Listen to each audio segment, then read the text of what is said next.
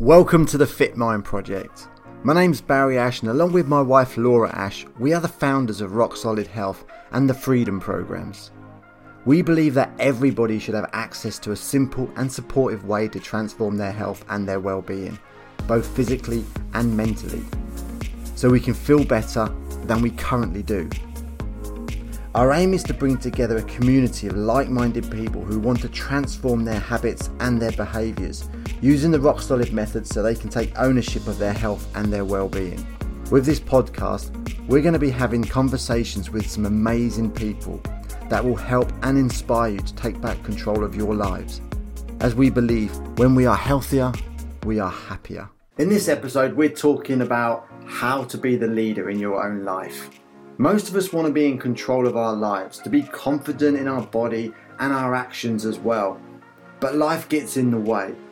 I know that used to be me, and some days it still is. Everything's going amazing, and then wham, I trip over, I fall over, and it seems to take forever for me to get back onto my feet. Today we're having a conversation with Kul Mahay, the founder of the fastest growing personal leadership event in the UK, Ignite Your Inner Potential. Kul's going to help us understand why we struggle to find the leader within us. We're also going to ask that question, are we scared of the responsibility of being our own leader? Also, what does emotional intelligence have to do with it all? And finally, we're going to look at what is a mind habits and how can we change them?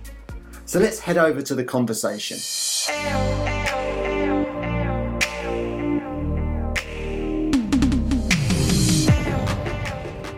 Good morning, everybody. I hope that you are well and that you're having a good day.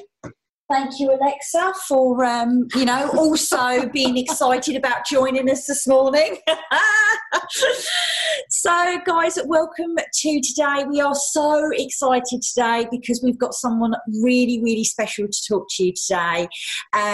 So I'm going to get straight on with it. Today, we're going to be talking about leadership and being a leader in your own life, because a lot of us sometimes feel that we're not from pillar to post a lot of the time. And I think being able to step up, take charge in your life is something that we all need a little bit of, so that we're not trampled over as well. So we've got someone very special to come and talk to you today. So guys, today we have Kul Mahay coming to talk to us, and I'll give you a very brief intro before we then get him to go into his story, because his story is amazing. So just for you guys, Kul spent 32 years in the police force, and 2/3 of that he spent at leadership level. And since leaving the force, he's worked with police, with universities, with fire brigades, and with the oil industry globally, okay guys, and he's used his knowledge and expertise of emotional intelligence to be able to teach leadership. Kul is the founder of Ignite Your Inner Potential, which is one of the fastest personal leadership events. And I know, Kul, that you pick speakers from that event to come and kind of share their experiences as well. But also, Kul is an author, and he's got a book out called Smash the Habit. And that book, he actually draws on his own experiences of overcoming long-held habits that he had by using something called, I just want to make sure I get this right, mind habits. And I definitely want to know more about that later. He's a coach, and he speaks and trains in the art of leadership. So guys, I think you can agree that we've got somebody very qualified and very experienced to come and talk to you guys about this today. So Kul, welcome. It's lovely to see you. It's great to be here, guys. It really is great to be here. I love talking to you guys. We go several months without talking, but it always feels every time we pick the phone up like we've only just spoken yesterday. I would say that's a test of a good relationship and good friendship, isn't it? Oh, absolutely, 100%. I totally agree with you there. That is a really good sign. So, Kul, I'm going to literally open up the floor and just tell us your story. We always start with this because I love hearing people's backgrounds and stories. So tell us your story about how you've come to be sat here talking to us about all of this. Well, where do I start? I mean, I guess I start when I was 10 years old, really. And at the age of 10, I was born and bred in a city called Wolverhampton, which, by the way, is one of the most depressing places that you can go to nowadays. My parents still live down there, and my brothers and sisters. But I remember it as being this vibrant city, full of color and full of sort of adventure. You know, I was the kind of guy that used to play, 6 weeks holidays would be making dens in the park under the bushes. And, me and my brothers were always dreaming of building a rocket. So we'd get as many matchstick heads as we possibly could do, and getting toilet roll and covering it in foil and nearly killing ourselves, exploding things left, right, and center. It was that kind of a childhood. But it was also a very Asian childhood. My dad was a very old-fashioned Asian kind of dude. Now, if you've ever seen the film East is East, that was my dad, right? That was him. And I remember every Sunday morning, he'd sit us all down, all seven of us. I'm one of seven. I'm the middle one of seven. So I've also got middle child syndrome as well, which is a terrible affliction, I might say. And I remember my dad used to say, "I want you to be a doctor, or a dentist, or a lawyer." And that was it. Those are like the three jobs, in Asian society. You could be a doctor. If you couldn't manage a doctor, you could at least be a dentist. If you couldn't manage either of those, you weren't very scientifically minded, at least become a blooming lawyer. And I remember all my brothers and sisters used to be nodding their heads. And as it turned out, my eldest brother is a doctor. He's got his own practice, had his own practice for 30 odd years, but he's also a solicitor, and he's got his own practice as a solicitor, as well as being a business entrepreneur. So he took it to the next level, but he was always a favorite anyway, right? My other brothers are doctors, my sisters have become nurses and teachers. But I remember I used to sit there and with a very heavy heart, and I used to be always petrified of saying what my dream was. And I think this was the biggest lesson I learned, that, your dreams and your aspirations, whatever you hold close, are very important. And if you don't chase those dreams, you will always live an unfulfilled life. You'll always have this gap inside you that you think, I wish. And of course, as you get older, it becomes harder and harder to fill that gap. So I remember sitting there many a time thinking, I daren't say anything. I was scared of my dad. He never hit me. He hit my brothers and sisters. I think I was a bit of a favorite. But my dad used to sort of look at this hockey stick. He had this hockey stick that used to lie in the corner of the room, propped up in the corner. Now, back in the day, Indians used to love hockey because they were good at it. They're not so good at it nowadays, but every Indian had a hockey stick in their house. I don't know why. My dad couldn't play hockey. I don't think he knew which way to hold the hockey stick, but all he ever had to do was look at the hockey stick, which was covered in dust because he never used it, and we would be frightened because we thought he was going to hit us with it. So I had this dream that I wanted to be a police officer. I used to read all the police books, Juliet Bravo. I used to watch Z Cars, and anything to do with policing, I was there. I made friends with the local police officers. I used to go on a regular basis to my local police station just down the road at Dunstall Park Road Police Station. I remember it very clearly. It was just made out of old cabins. And I used to go in there and say, "Can I have a pamphlet, please? Can I have a pamphlet on police dogs, police cars, police women?" Whatever it might be, I wanted a pamphlet on something to do with the police. And they ran out. They literally ran out of pamphlets for me. I went on patrol. I was on first name terms with a lot of cops back then. I used to, every Saturday morning, we lived just around the corner from Molineux Stadium, the football stadium. I used to sit on the corner, on this little wall on the corner of the street, and I used to watch all these like hundreds and thousands of people going towards the ground. But all I looked at were the police officers in their tunics back in the day. And everything that uniform stood for, safety, security, responsibility, authority, everything that it stood for, I wanted to be that. So that was like a massive realization for me. And it took me like 4 years. It wasn't until about the age of about 14 that I finally mustered up the courage to say to my dad, "Dad, I don't want to be a doctor or a dentist or a lawyer. I really don't. I want to be a police officer." And I was expecting him to explode. But actually, my dad surprised me. He said, son, he says, why have you held this dream back for so long? If that's what you want to do, that's what you will do.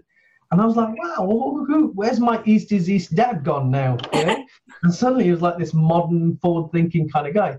And, you know, my dad became my biggest supporter in joining the police service. And back in that day, you know, in those times, you could become a police cadet, a full-time police cadet from the age of 16. And wow. Yeah, it was a very well-paid job as well. You know, I was on £50 a month. And always overdrawn in the bank because as police cadets, you're living away from home, and you know you're introduced to beer when it's illegal to have beer, but we'd pretend that we were 18 and go down to the pubs, and I'm sure the pubs knew that we were police cadets, but they served us anyway. It was that kind of thing. But I remember, you know, there's 43 police forces in England and Wales, and I applied to pretty much every single police force. And then I even applied to police forces in Scotland. In those days, I think there was about 7 or 8 police forces in Scotland. There's only one now. And I just kept applying, and I got 26 rejections. But my passion was so strong that I was not going to give up. I wasn't going to give up until I got to the very last police force I could ever apply for. And eventually, I got through. I got this letter from Derbyshire Constabulary saying, you know, we're pleased to inform you. And I was like, this is amazing. This is the start of my new journey. And my dad took me up and to headquarters in North Derbyshire and dropped me off, and then wheel spanned the car back home because he was like, this is alien environment. You know, everyone's white here. There's too much greenery going on. There's too many cows. You know, it was one of those kind of things. So that was my introduction to the police service. And one thing I did realize about the police service was that it wasn't quite what I thought it was going to be in many ways. You know, I wasn't expecting the kind of racism that I came across. You know, I was literally a brown speck in a sea of white. I sort of expected racism from the public to a large extent. You know, I joined just before the miners' strike, so you can imagine what kind of communities I was involved in. But I didn't expect it from within the service, you know, but I did. We had, you know, during the miners' strike, I remember we had we had several police forces from around the country, hundreds and hundreds of different cops from different areas of the country coming to our headquarters, sleeping in our gym overnight and going out every morning. And it was quite an aggressive environment. And they didn't care how they spoke, particularly from those who came up from London, didn't really care how they spoke, and they saw it as a bit of a jolly. And I remember the abuse that I faced from, you know, individuals within there. And that was my first shocking awakening, if you like, to what racism, the brutality of racism can look like. Because I remember the impact they had on me, you know, my self-worth, and, you know, feeling that I was under threat in what should be a safe environment in the police service. And I saw how women were treated, and I dread to think if anybody was gay, if they'd have ever come out, and how they would have been treated, because some of the homophobic comments that were around in those days were just horrific compared to today's standard. So that was my rude awakening to the police service. But I'll tell you what, you know, I've learned in life that there are 3 types of people when it comes to challenge. There are those that give up and go home. Well, I believe that your passion still isn't strong enough. You need to work on your passion, because passion gives you resilience and allows you to move forward with any challenges, because life is full of challenges. Whatever you think, life is not all, roses. It will present challenges, and you need to have enough resilience to carry you through in those times. The second type of person is the type of person who kicks back and fights back. But whenever you have a fight, people are going to get scarred and injured, and they are never the same again. So the third type of person is the person who has the passion, has the resilience, is able to work their way through, but also wants to change the environment for future generations. And that was me. And I made a promise to myself that I would work so hard to be better than my colleagues. I would be the best thief catcher. I would be the most professional. I'd be the most smartest person out there. And that's sort of how I led my life. You know, when I became a constable, I spent 7 years in this one police station in the south of Derbyshire. And literally when I went to that police station, I was front page news. I was front page news, first black and Asian police officer in Swaddling Coat. I remember Edwina Curry, MP, used to be the local MP. She sent me a letter welcoming me to Swaddling Coat. So, I mean, how you would feel to be separated like that from everybody else. And I just remember my promise to myself. And you know what? In those 7 years, I became the best community bobby. I became the best thief catcher. I became the smartest cop. I became the pleasantest cop. I became the nicest person. I became as professional as I could be, because that was a commitment I made to myself. And the interesting thing is, just about 8 or 9 weeks ago, I was just going on Facebook, and I'm still connected to a local Facebook page for that area. And the local newspaper was putting up old photos. And suddenly I saw this old, and I got tagged into this old photo, and it was the photo of me on my first day at this police station when they were announcing that front page news, first black officer. And it says PC Kul Mahay back in 1985. And then I looked at the comments, and there were comments from members of the public and they were saying things like, I remember this guy, he was fantastic. What a lovely guy this guy was. Yeah, I remember talking to him about A, B, and C. And all of these members of the public were writing all these lovely things, and they remembered me. And therein lies my second lesson. My second lesson is that when you build powerful relationships, when you are authentic and nice, and you know how to connect with people at a very genuine and authentic level, you leave an indelible print of yourself onto that person. Mm-hmm.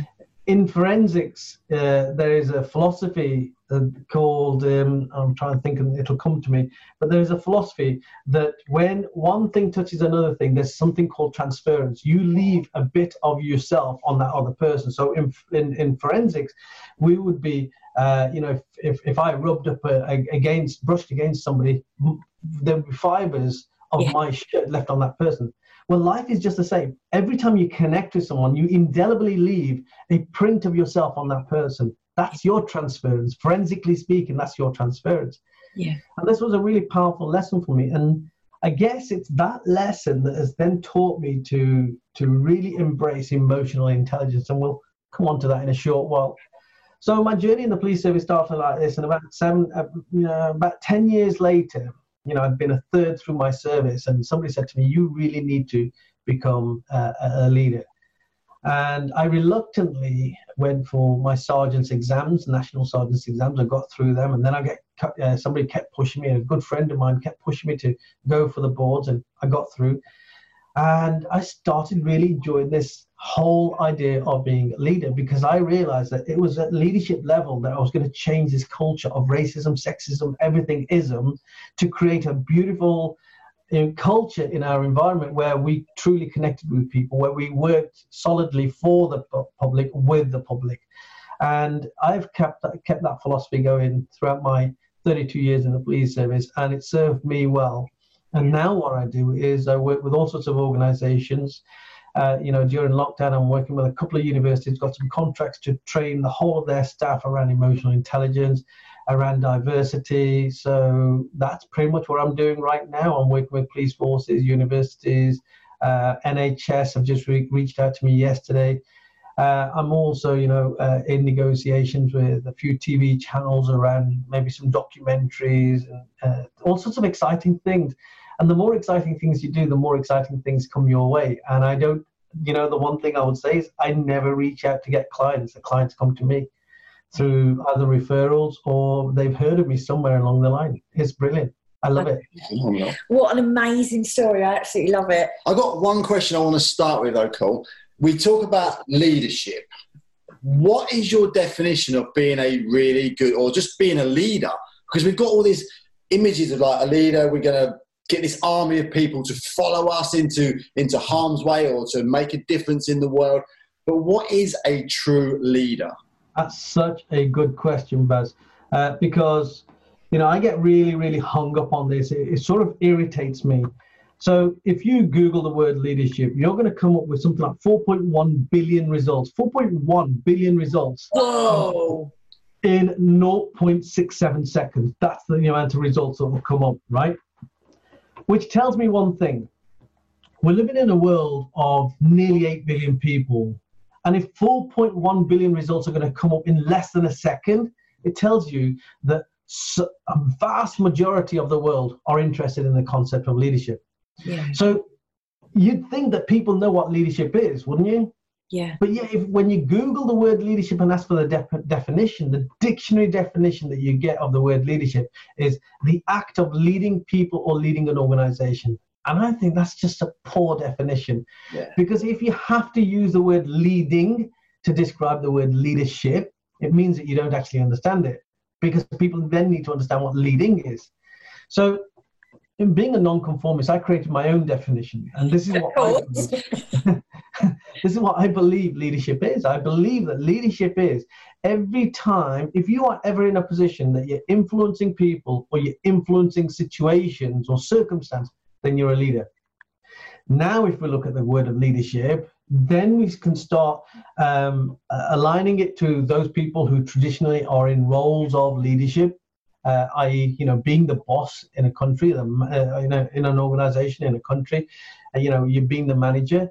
Or if you are influencing people and influencing situations, even in your private life, if you're a parent, if you guys, people are looking to you guys for some kind of guidance, well, you're leader. That's a leadership position.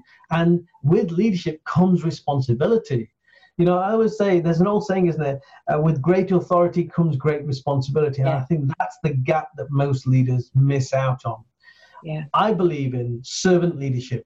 That is basically getting into your head as a leader that I am here to serve the people who work for me or the people that follow me. I'm not here to control the people that follow me. It's a very subtle difference in mindset. When you understand that you're serving other people, then you become a much more authentic leader as a consequence of that. But I've seen so many people who have been great people, great human beings, and as they go up through the levels and they get more and more scrambled egg or crowns on their elbows, they suddenly start changing. They start changing into these authoritarian, monsters. And I'm thinking, well, why?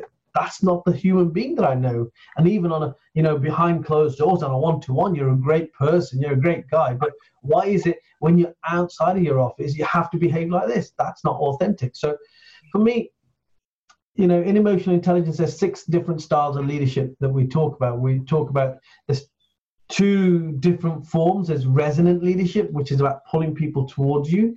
And there's dissonant leadership, which is about pushing people either away from you or towards a direction. And now they're both relevant. They're both important. Like, for example, in the dissonant leadership, you could be a coercive leader.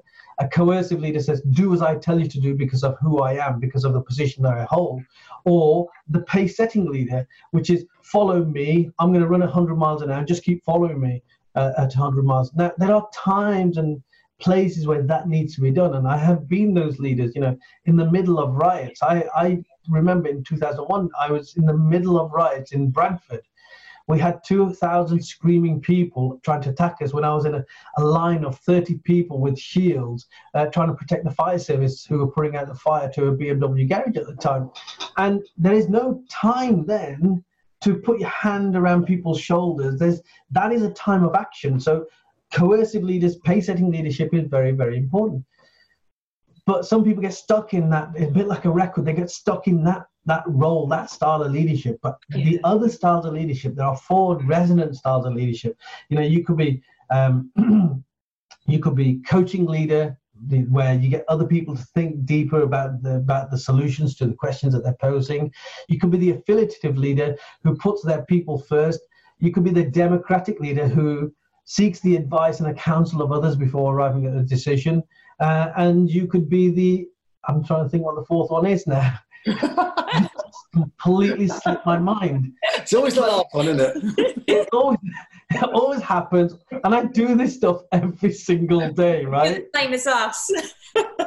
I'm human. This just proves that I am human. I'm a human being, right? Absolutely. But these resonant styles of leadership are all about pulling people towards you. They're all about getting the best out of the people and putting those people not necessarily at the front, because sometimes you have to put the task up front, but it's about pulling people with you.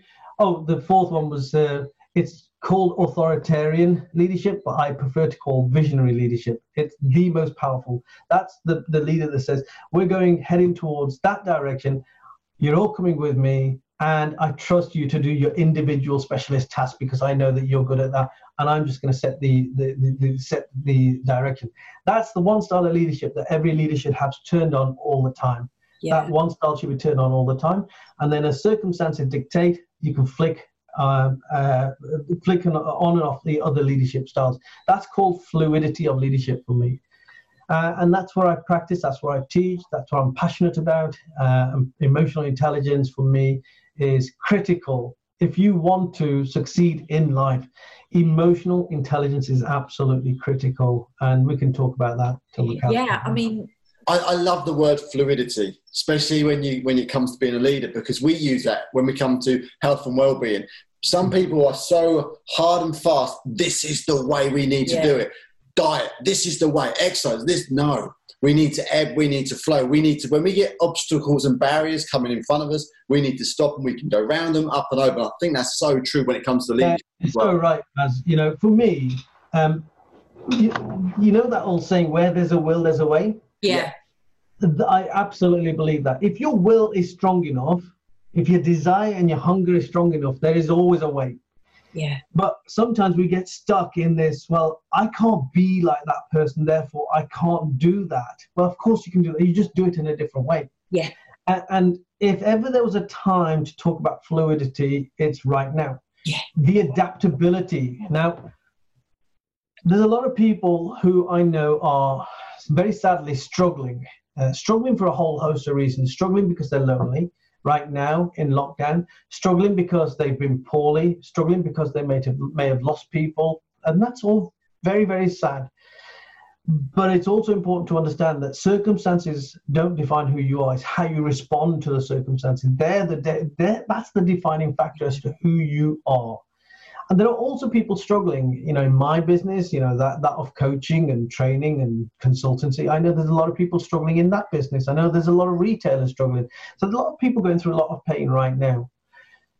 But I just wonder, and I don't want to sound harsh or anything like that, but I do wonder how many of those people didn't need to struggle if they had just chosen to be adaptable from the very outset. Yeah. If they had just shifted their mindset by 1 degree, and they can still do that. They can still shift their mindset by just 1 degree and start doing it in a different way. Don't do things that you've always done in the way that you've always done in an environment that's completely changed. We're living in something called the VUCA world. It's volatile, it's uncertain, it's complex, and it's ambiguous. This was a term that was brought about in the 1980s to describe how the world is changing, but the world is changing at an accelerated pace. In 3 months, our whole world has been turned upside down. And guys, the truth of it is, it's going to happen more and more yet. You know, this pandemic is just the first of many. It's proven that a pandemic can shut the world down. So we need to now start shifting our mindset and becoming much more aware. How do I be safer? How can I deliver my business in a safer way? How can I connect with people in a much safer way? We need to be thinking that kind of stuff through. And if we sit here just trying to wait out the coronavirus for 3 months and say, hey, you know what? Things are going to go back to normal. I'll open my shop up again, or I'll start coaching my clients again. I'll start doing this. It's not going to happen. You have to understand that the world has changed and it will continue to change. That's not a bad thing. We need to embrace that change, and we need to ask ourselves that question: what can I do differently? So for me, for example, it's like Darwin's evolution, isn't it? Darwin's theory of evolution. It's not the strongest or the fastest or the brainiest to survive. It's the most adaptable to change. Absolutely. I think this is where human beings are so great at it. Evolution. And I love that comment, that quote from Charles Darwin. I have been quoting that over and over and over again. I've been trying to tell people, you've got to listen to what Charles Darwin is saying, because it makes absolute sense.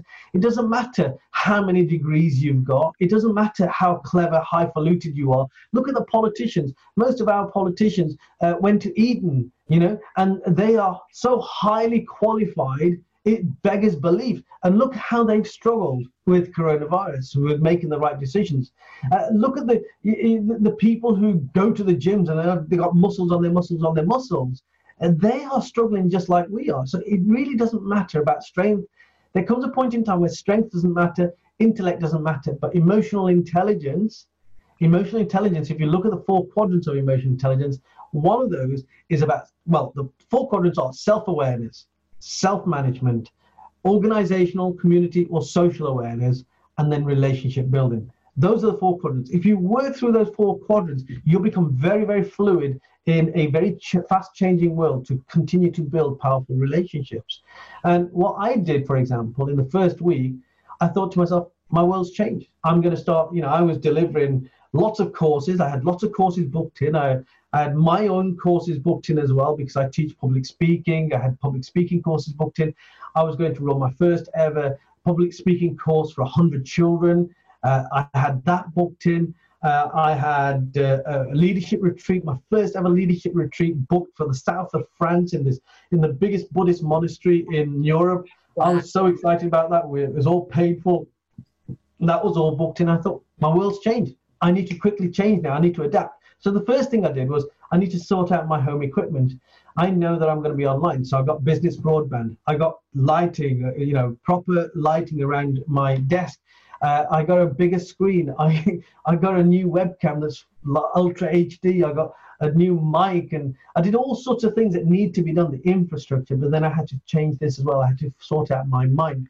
I had to look at my business and say, how do I now operate my business in this changed environment? I reached out to all of my clients. I cancelled all the things that I needed to cancel. I reached out to all my corporate clients and say, hey guys, we can still deliver this online. We can still do this. I can still create virtual classrooms. And reluctantly, they said yes. But now the feedback has been, cool, these are amazing. Our people needed these in these difficult times. And, you've stepped up. And do you know what? I've won 2 or 3 new contracts in the lockdown period of, fairly big contracts as a result of just changing and adapting and being fluid with the changing world. That's what it is for me. And that's what it can do for anyone. I'm not special. It just means all I've done is changed. I've changed with the environment. I've sensed what's going on and I've just worked with it. Why do you think that people have struggled so much to see this concept? I think, Laura, it's simply that, sometimes we just get comfortable with what's in our growth zone. We get comfortable in this environment. And even if we don't enjoy it, we say, well, hey, it's better than the devil, there's a bit of that. And I think part of it is that we're very frightened of change. We create mind habits, our neural pathways, the way our neurons in our brain linked up, they have been created as a result of habitual thinking that we've done. These mind habits that we've created. So we've got used to thinking in that way. There are different parts of our brain that decide how we're going to respond to external stimuli. So some of us get stuck in that emotional response. It's in the limbic part of our brain. The limbic part of our brain is like one of the most oldest parts of our brain. It's one of the fastest. Everything that we sense goes straight into the limbic part of our brain. The limbic part of our brain is also the emotional part of our brain. And sometimes if we just get overwhelmed with something, we get emotionally involved and make emotional decisions. Sometimes, more often than not, we end up regretting those. And the reason why we regret those is because we haven't thought them through. We are literally responding with emotions. And there's a great book on this called The Chimp Paradox that talks about the limbic brain as being a chimpanzee, uncontrollable chimpanzee. Well, I believe it is controllable, and there are ways of controlling your limbic brain. Within your limbic brain, there are 2 tiny little parts called the amygdala, and the literal translation of the amygdala is almond, where they're your fear responses. And if everything goes to your amygdala, and your amygdala has decided already, hey, that's scary, then it's going to activate all those different parts of your brain that responds to fear. So you're going to go into fight, flight, or freeze, right? And the amygdala is only responding that way because we've pre-programmed it through our mind habits. And that's a parietal aspect of your brain where we ask ourselves, it's like a computer hard drive in your brain.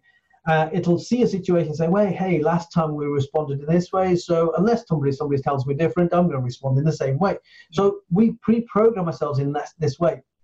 The most important, the most powerful part of the brain, as far as I'm concerned, is the prefrontal cortex, which is, this part of your brain here. And that's the part of the brain that is slower than the other parts of the brain, but you can warm it up. I warm it up by doing one or two things. There's the age-old philosophy of taking a breath and counting to 10. Well, that works to some degree because taking a breath is slowing it down. Counting 1 to 10 is a logical approach, and this is all about logic. It's all about rationality. It's all about logic. It's all about empathy. It's all about consequential thinking. Some real powerful emotional regulation sits within the prefrontal cortex. There's so much power in that part of the brain. But the way I warm it up is by asking myself strategic questions. So, for example, if somebody cuts me up on the road, a few years ago, I'd have been shouting and yelping just like anybody else. I might have pretended I got a laser attached to my steering wheel and zapped them out of existence. Pew, pew, pew. A bit like Star Wars, But now what I do, and try it, Baz, if you are in that kind of mindset, try this. Just ask yourself, I wonder where they're going. I wonder why they're driving so fast. I wonder if he's got an emergency. I wonder if he's late for a very important meeting. The moment you start asking yourself questions, your mind almost feels it has to respond to those questions. Yeah. And therefore you suddenly shift it. So in answer to your question, Laura, why do some people not do embrace change? It's because I think they get so used to this way of being. Their mind habits have become so strong that they literally feel imprisoned, and anything that looks out of the ordinary for them is scary. Yeah. But I want to reassure people, I have stepped outside of my comfort zone so much. Can imagine. And it's never anywhere near as scary as you give it credit for, because the moment you step into it, the moment you're in this new environment, you think, hey, this is actually quite good. It's nowhere near as bad as I thought it was going to be. And that's the only way that you're going to grow. Because one of my questions was, have you ever been in a situation, whether it's been your policing career or afterwards or wherever, where you've been faced with a situation where you've got to step up, you've got to be that leader under maybe the four banners, but you've questioned yourself and you've maybe doubted yourself? Have you got an example of that and how you overcame that, what your internal dialogue was to do that? That's a really good question, because you know what? I have, and I still am to some degree, I am like the world's worst self-doubter. Really? It's like a mind habit that I really struggle with, and I have broken a lot of habits, but this mind habit I still struggle with. Where something new will come along and I'll think, well, I'm not sure. Do you know what? Will I be able to do it? Will I be able to rise to the challenge? I do this all the time. I've done it throughout my entire life. I think it has something to do with, being told when I was younger, I'm not as clever as my brothers. My brothers all went off and got degrees. And when I joined the police service with just 4 O-levels, later on, 10 years later, I went to, just to prove to myself that I was clever, I went to university. For 6 years, I did night classes at university just to get a law degree, just to prove to myself that I could do it. And I think it's got a large part to do with that. And also within the police service, there was a few people who I came into contact with who just reinforced this notion that I wasn't good enough. And I've just believed it ever since. But I've done some incredible things. I have done some incredible things, both in the police service, outside the police service. Every time I have gone for a promotion board, I've told myself I can't get it. And I've had to force myself to say, no, I can. I've come top in my promotion boards. I've taken on, difficult positions of leading 300 or 400 people in a failing department and being told, this is a failing department, you need to do something about it. I remember once when I was a detective chief inspector just getting promoted. I'd never been a detective since I'd been a detective constable. So suddenly being out of uniform, being promoted into detective chief inspector and being told that I was now deputy director of intelligence. All of these areas I knew nothing about. And to be told by the chief constable, we've just had an inspection and we've failed on so many big areas. You've got 6 months to turn it all around because they're coming back in. I was like, well, where do I start? Yeah. I had to write a covert operations policy, create a covert operations unit, create a surveillance unit. I knew nothing about any of that. But if you say, to yourself, I'm just going to have a go. I'm going to have a go. I'm going to make sure I can speak to people. I'll recognize that I don't, became a bit of a catchphrase for me. I used to say it all the time. I don't hold a monopoly on good ideas, and other people do. So if the more people I ask, that's democratic leadership. The more people I ask, the more ideas I get. And that's what I did. And I turned it around in 6 months. And, even in my business now, I've done some incredible things. I've spoken on huge platforms. I've traveled, to other countries. And I just would not have dreamt that I could ever do anything like the stuff that I've done. I'd never dreamed that a university would approach me and say, can you design a leadership program for us? When they must have hundreds of people in that university who design programs all the time. So why are they asking me? Well, they see something in me.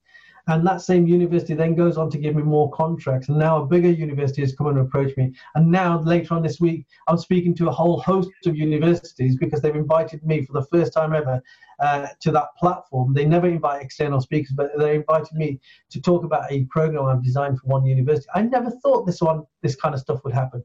I got invited this September to go to Delhi to speak to the Commonwealth Association of Universities. So all the universities from all the Commonwealth countries were going to go to Delhi, and I was the keynote speaker. I'd never dreamed of this kind of stuff. I mean, unfortunately, that's been postponed till next year now. But I never dreamed that this kind of stuff would come my way. The way I've come over it, the way I've got over this mind habit is I say yes to everything. I literally say yes. If somebody approaches me and say, "Can you do this?" I'd say, "Yeah." Would you be interested? Yeah, absolutely. And I was talking to my niece the other day. I said, the one success factor that I've learned in life is say yes, worry about it afterwards. Yeah. Say yes in the moment, then think about it afterwards. And if you're going to panic, that's the time to panic.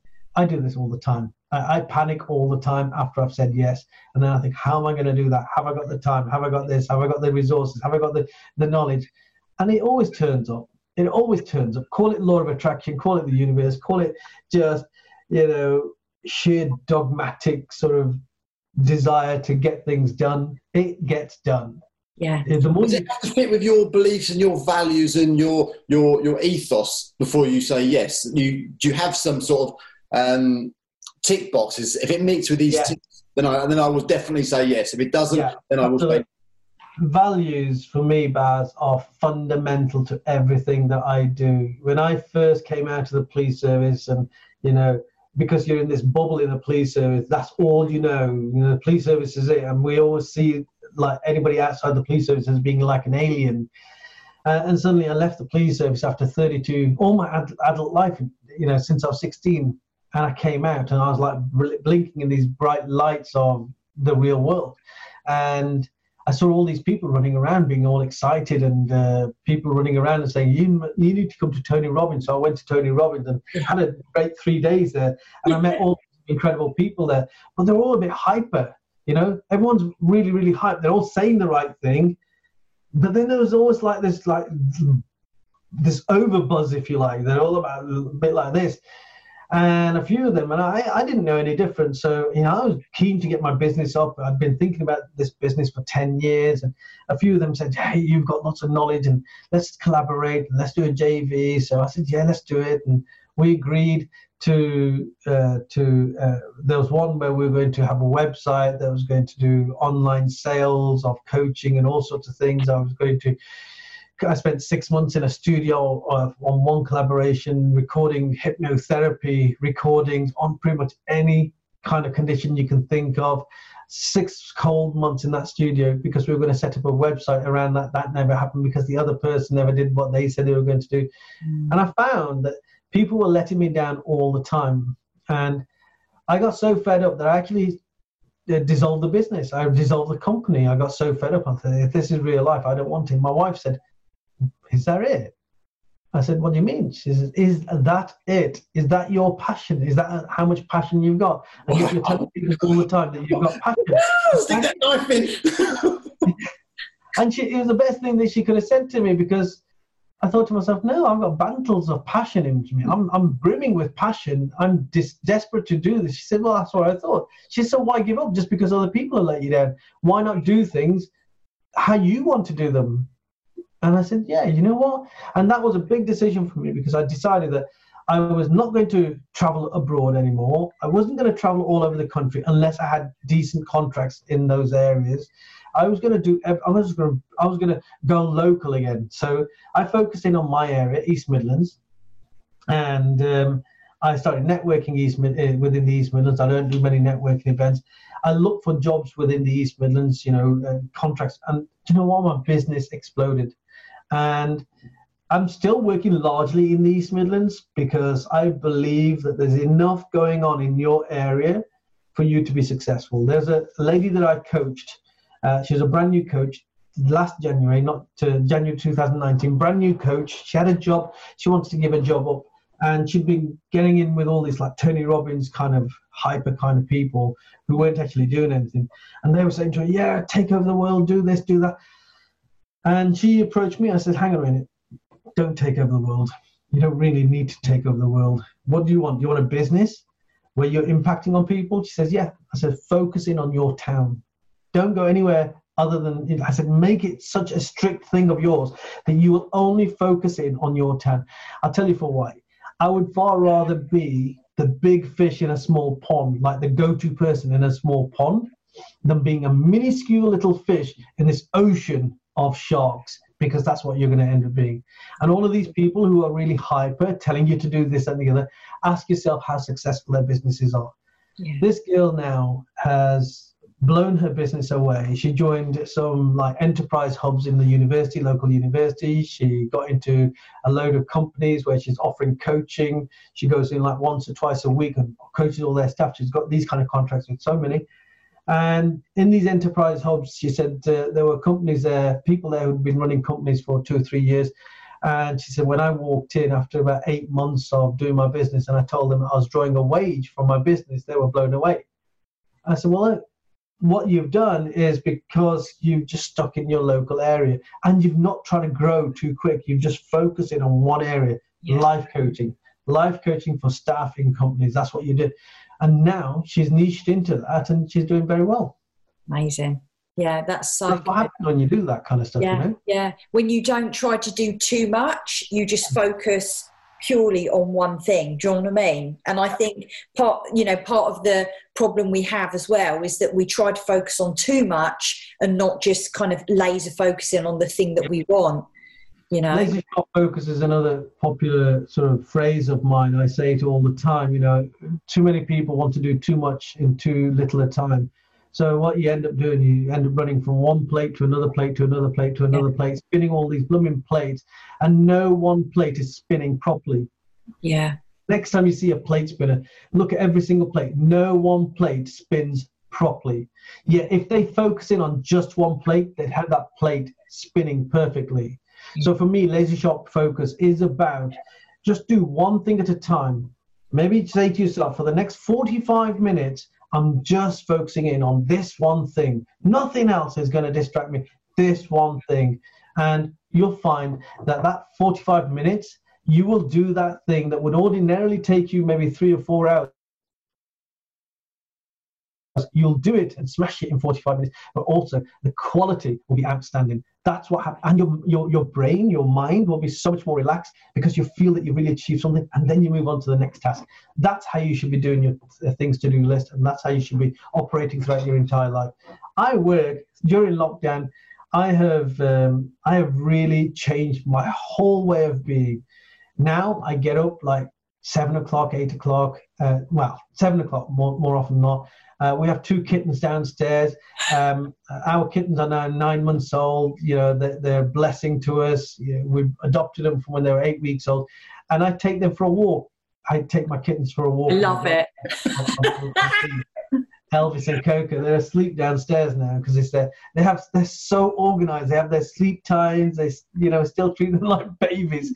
But we take them for a walk. I take them for a walk, and then I always make Taj and my wife a cup of tea in bed, and the kittens will play with her then. And I go to the gym. I've created a home gym. You'll be pleased to know, guys.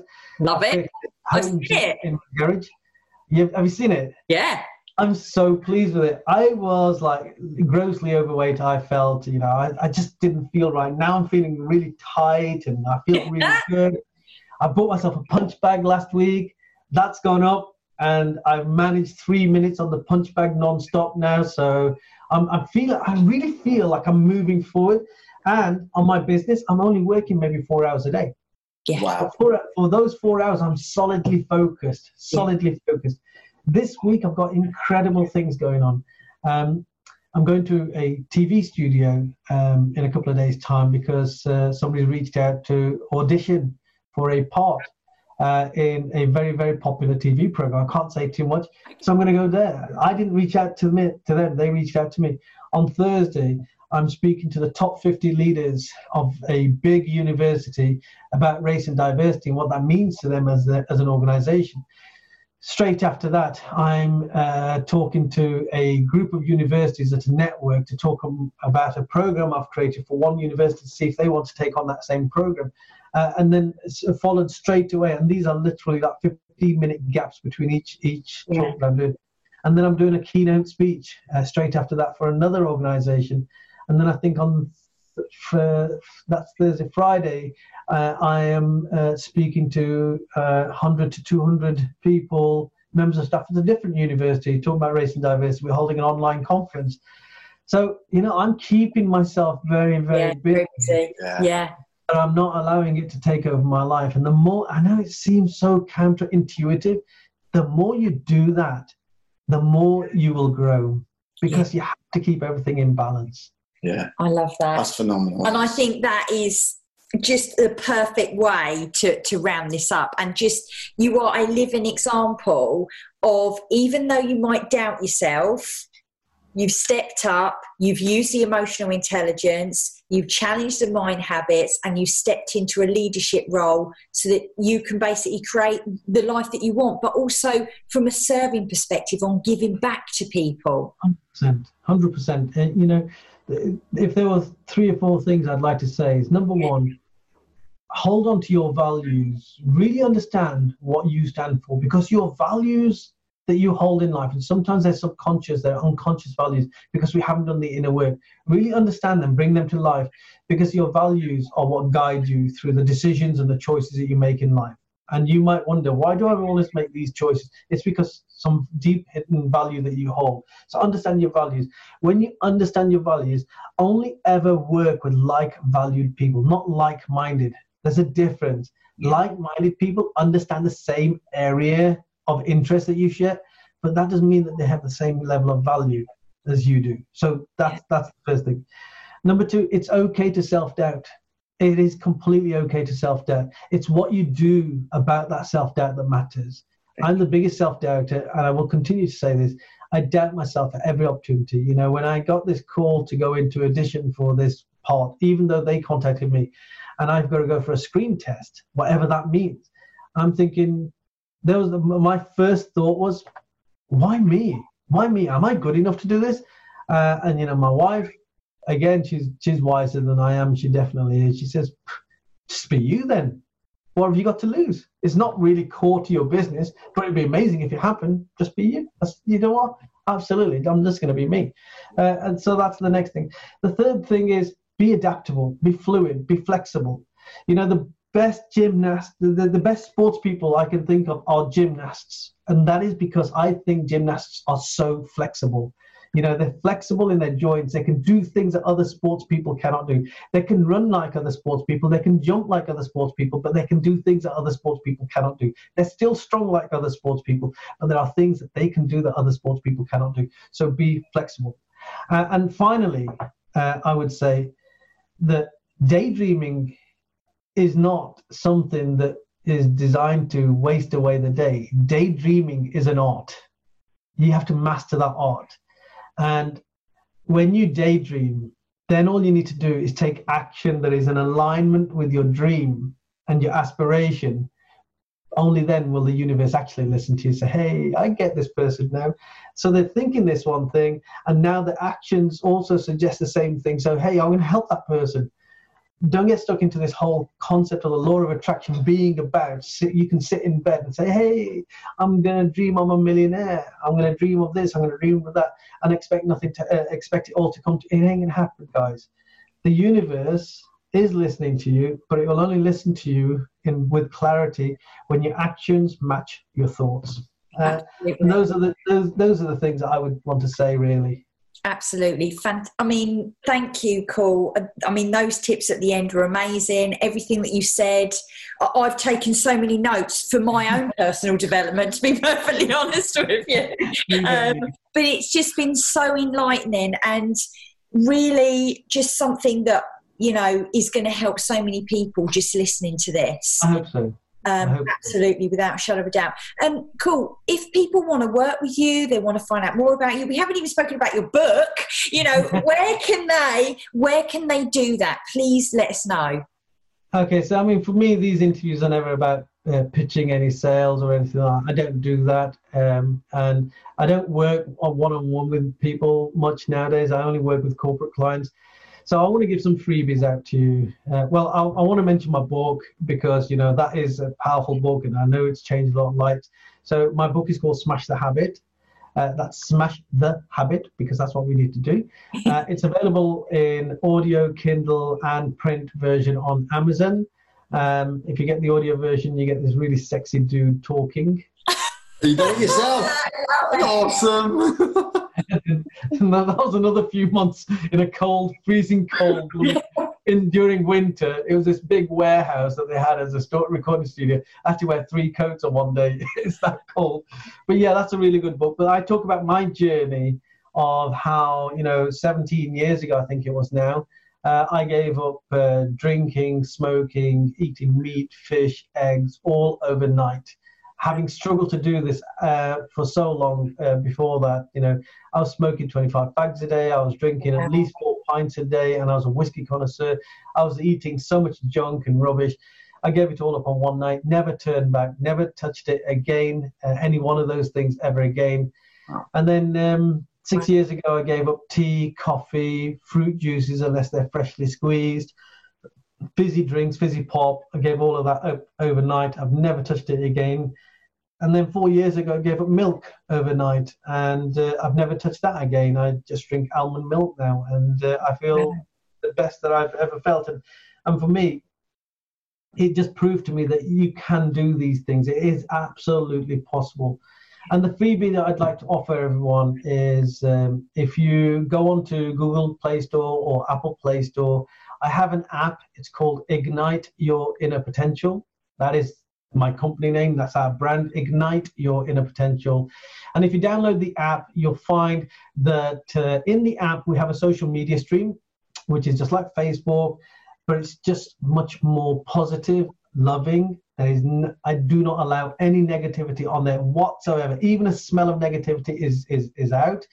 But within the app, there's a load of resources in there. I think there's 30 odd free video training courses that you can watch on all sorts of subjects, from public speaking to building confidence to anxiety. And there are 70 odd hypnosis programs, those same that I recorded all those years ago to sell. I'm giving them away for free. And they have changed a lot of lives over lockdown. A lot of people have been listening to those. So yeah, feel free to use those and listen to them. What I'll do, I'll stick the link in the show notes below the podcast and the live and on YouTube as well. I'll stick it all in the show notes. So if you want to get hold of that, just click down below and you'll find them there. Excellent. And finally, we have our annual event called Ignite Your Inner Potential, which is one of the fastest growing personal development events in the UK. It's lots of fun. We pack it with lots of depth. I go into emotional intelligence a lot deeper. I take you into a workbook that actually helps you on the journey of transforming your life. It has touched so many lives and transformed some. We have some incredible stories, literally some incredible stories about how people have changed their lives. It is priced very, very cheap. We feed you, we look after you, we love you. My crew is beautiful. It is in Derby every single year. It was on the 12th of January this year. We don't know what next year looks like, but I'm still hoping that we probably won't do it in January because that's going to be the peak of the whole COVID-19, I'm guessing. So we're probably going to look at springtime next year. Please do look out for that because you will love this event. And Well, we need to go up. Yeah. We haven't been up to Derby Count before, us in. Count us in. I love it. Seriously, it just gets bigger and bigger every single year.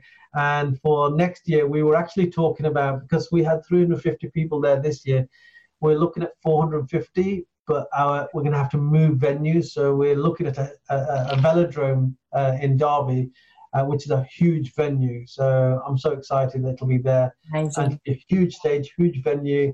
We're going to do some amazing stuff. I'm going to create stuff that's brand new. And all the speakers that we have on that on the platform are all the people that have ever been on my course for public speaker training. And I think it's talking about values. I'm always on one of my values is to keep giving back. So I give back by putting them on a stage. I take professional videos of them, professional photos of them, so they can use them going forward, and also to give them the opportunity of speaking in front of hundreds of people. So it's a big risk for my own reputation, my own brand, but I believe in everything that we do to the extent that I'm brave enough to put these people on the platform. So you'll hear some real stories from real people and real strategies, not any of this hype. The only hype that you're going to get is the banger. And that's because we just want to have fun. I love it. That's amazing. That is so awesome. Kul, thank you so much. We've had people say, thank you, Kul, great listening, best wishes. Somebody said that you have a very good wife. So, and that isn't your wife that's commented either. my wife's at work. She's a teacher. She's having to go in for 2 or 3 hours this morning.